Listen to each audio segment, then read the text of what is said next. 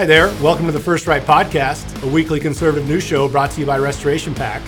I'm Doug Truax, founder and president of Restoration PAC. Today we are blessed to have Matt Braynard, who you may have seen on TV recently as one of Donald Trump's election integrity experts.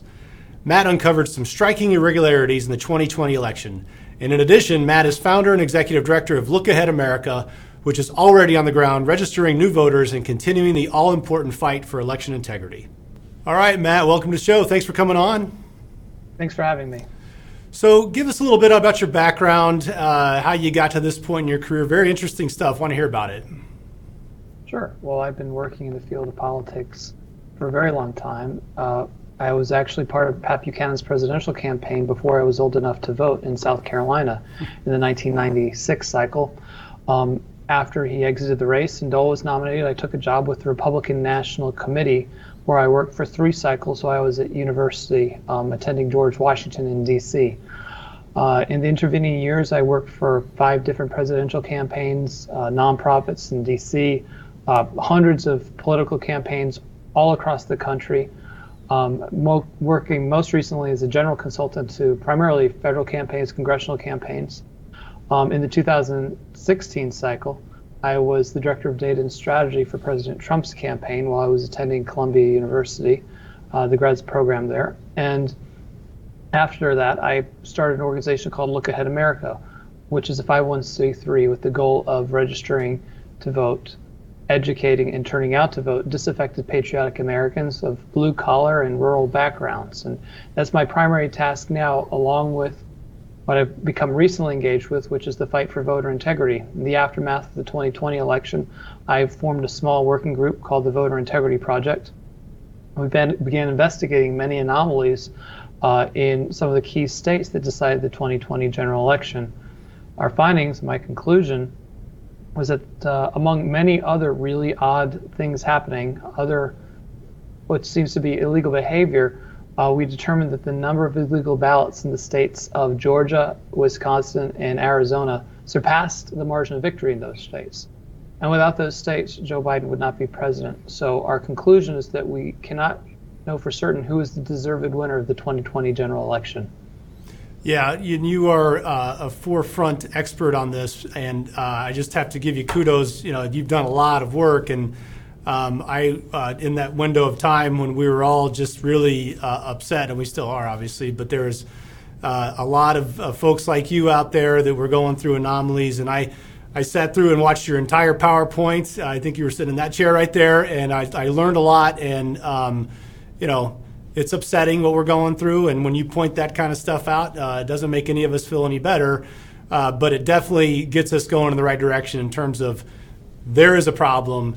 How are we going to deal with it? And so let's go back then. I just want to talk about Look Ahead America. Sounds like a wonderful organization.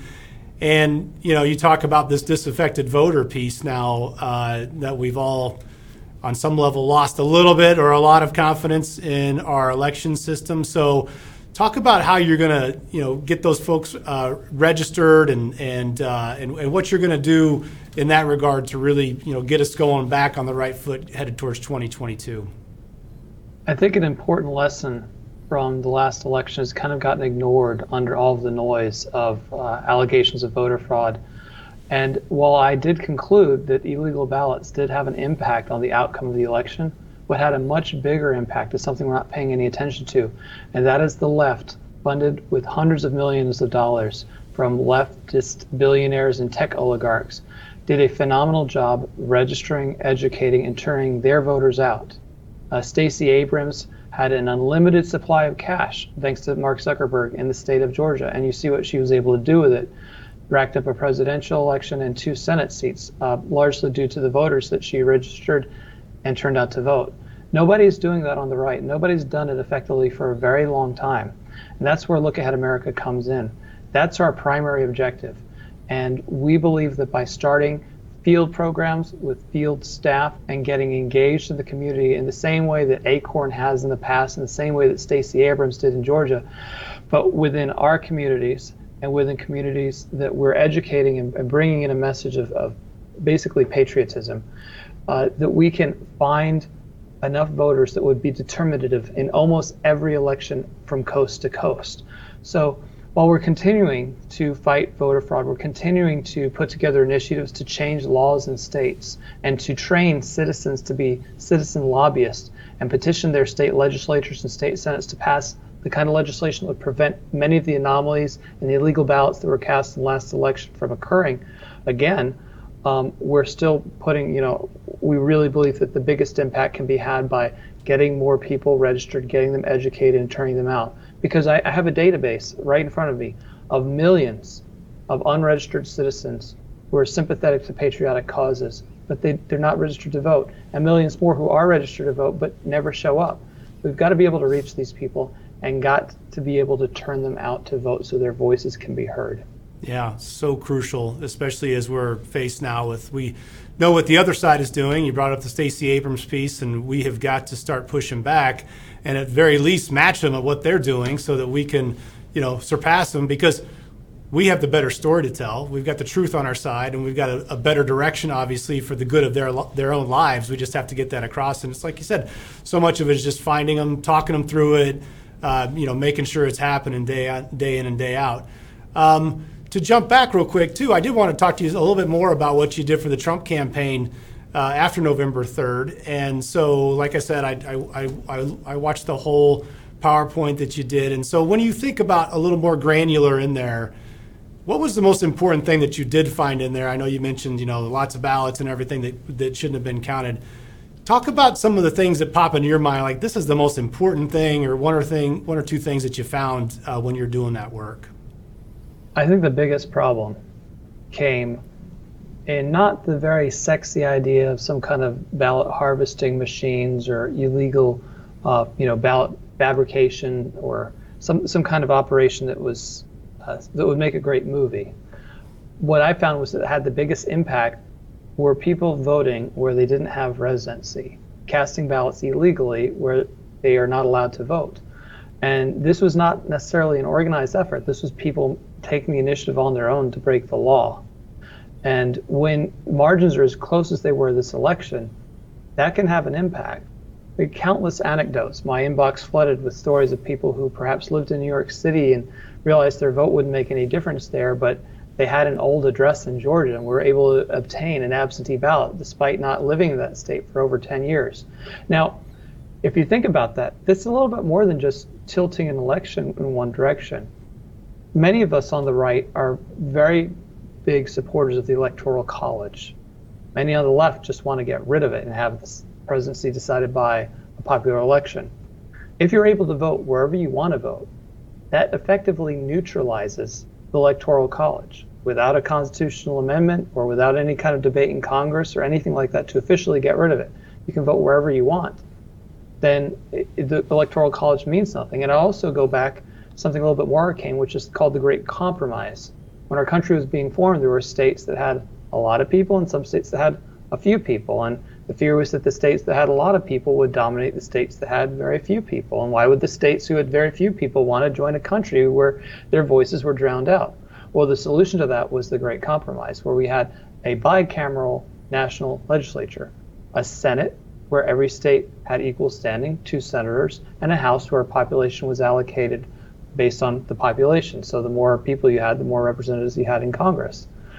But if you can vote wherever you want, as we would witness in the Senate runoff race, or the Senate, basically the Senate race that led to the election that led to the runoff, then it also neutralizes the Great Compromise, which neutralizes the Senate, which is supposed to be the thing that keeps all these smaller states in what the establishment calls flyover country engaged in our political process and gives them a voice.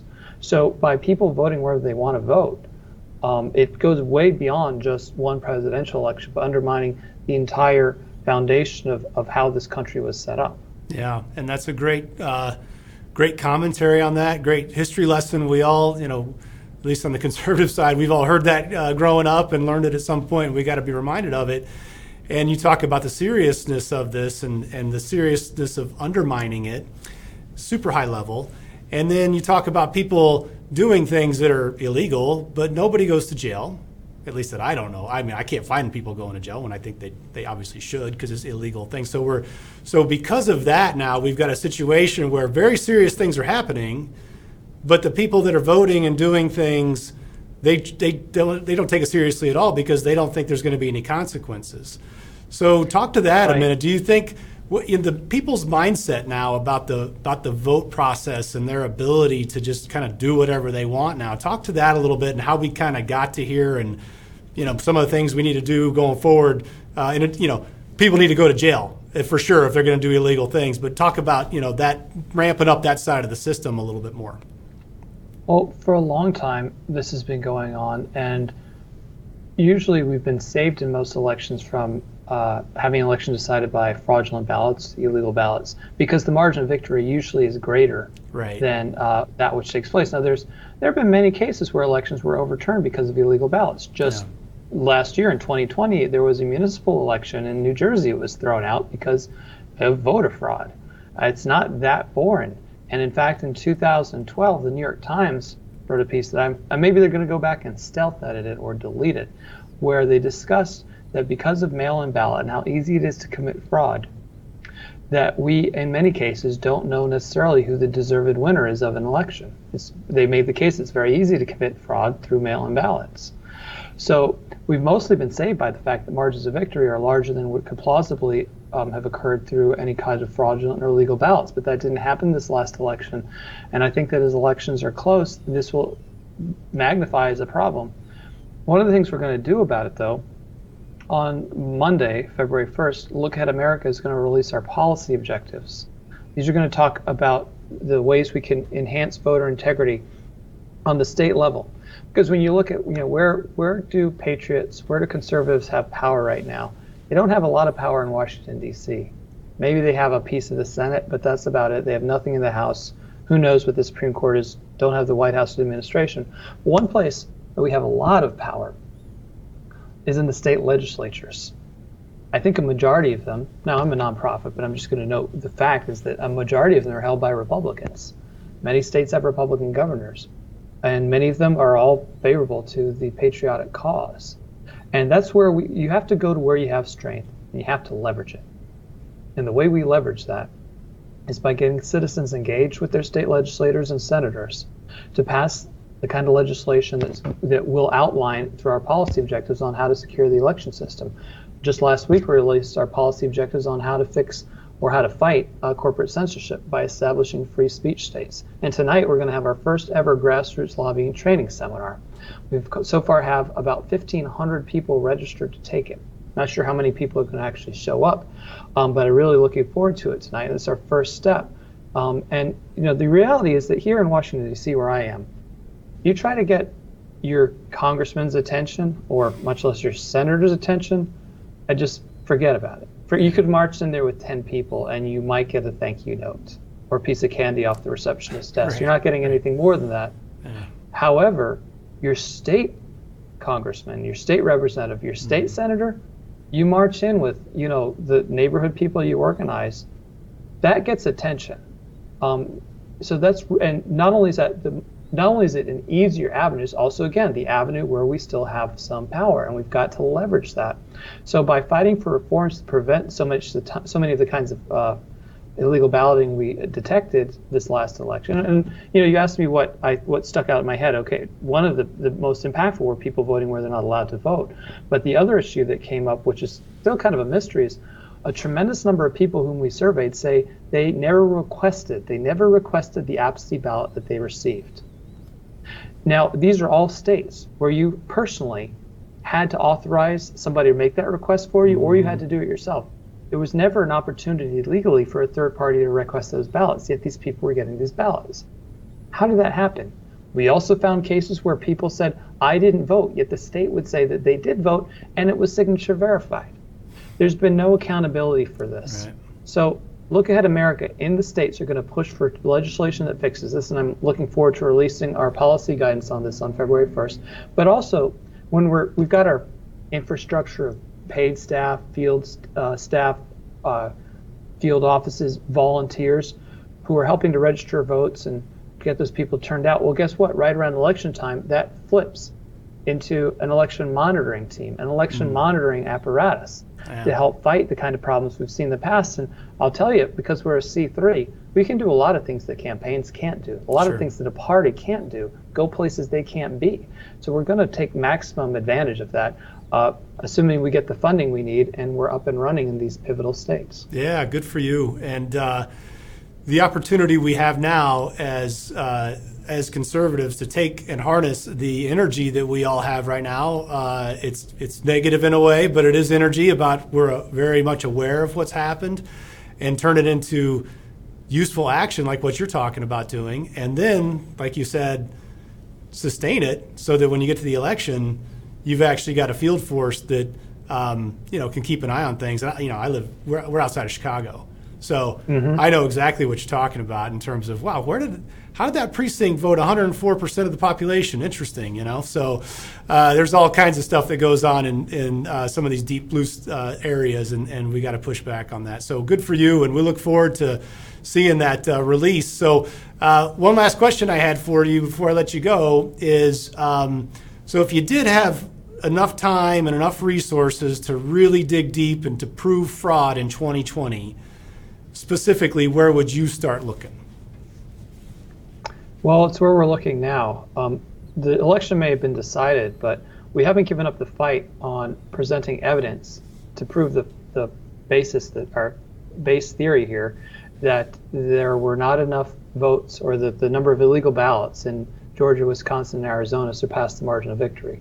So we have our initial findings, which I think are very robust and are peer-reviewed, professionally proven to be robust. We're fortifying them with additional checks to find out, these people who did not cast these ballots in Georgia and Arizona do not in fact live in that state, or people who illegally claimed or had claimed in their name indefinitely confined status, so they could have a mail-in ballot without the need for identification in Wisconsin were not in fact indefinitely confined. We have a team documenting that now, significant samples of our findings there. So in each of these states, we're going to be rolling out some initiative to, if we don't get the day in court as part of, say, the president's campaign team, and we got very close to it in Georgia, but the president conceded before we were able to present our findings. None of our findings ever actually were decided on the merits or found in a court.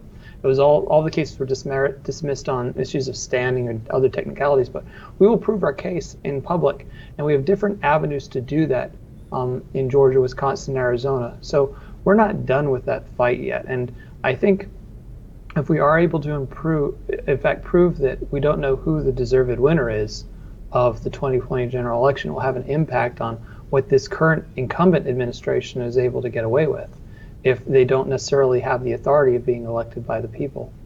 Right. It's a great point, and we need to get there because it's an unknown. And to anybody that says, oh, you guys are just making it up and nothing to look at here, we just need to dismiss them and keep digging and figure this out. And so good for you. And here at Restoration PAC and Restoration Action, we're working on it too. And I can tell you this, we're going to be helping you as much as we possibly can as well. So thanks for coming on today, and thanks for all you're doing. I'd love to have you back at some point in the future too. Sounds good to me. All right. Thanks so much, Matt. And just hang in there. We'll get it done, right? Sounds good. Yeah, we'll get it. Well, all right. That's our show for today. Thank you so much for tuning in and for supporting conservative media. Don't ever forget, working together and staying diligent, we conservatives can bring our country back to true greatness. So until next time, let's all keep praying that God will continue to bless America. First Right, a new kind of news summary without liberal slant.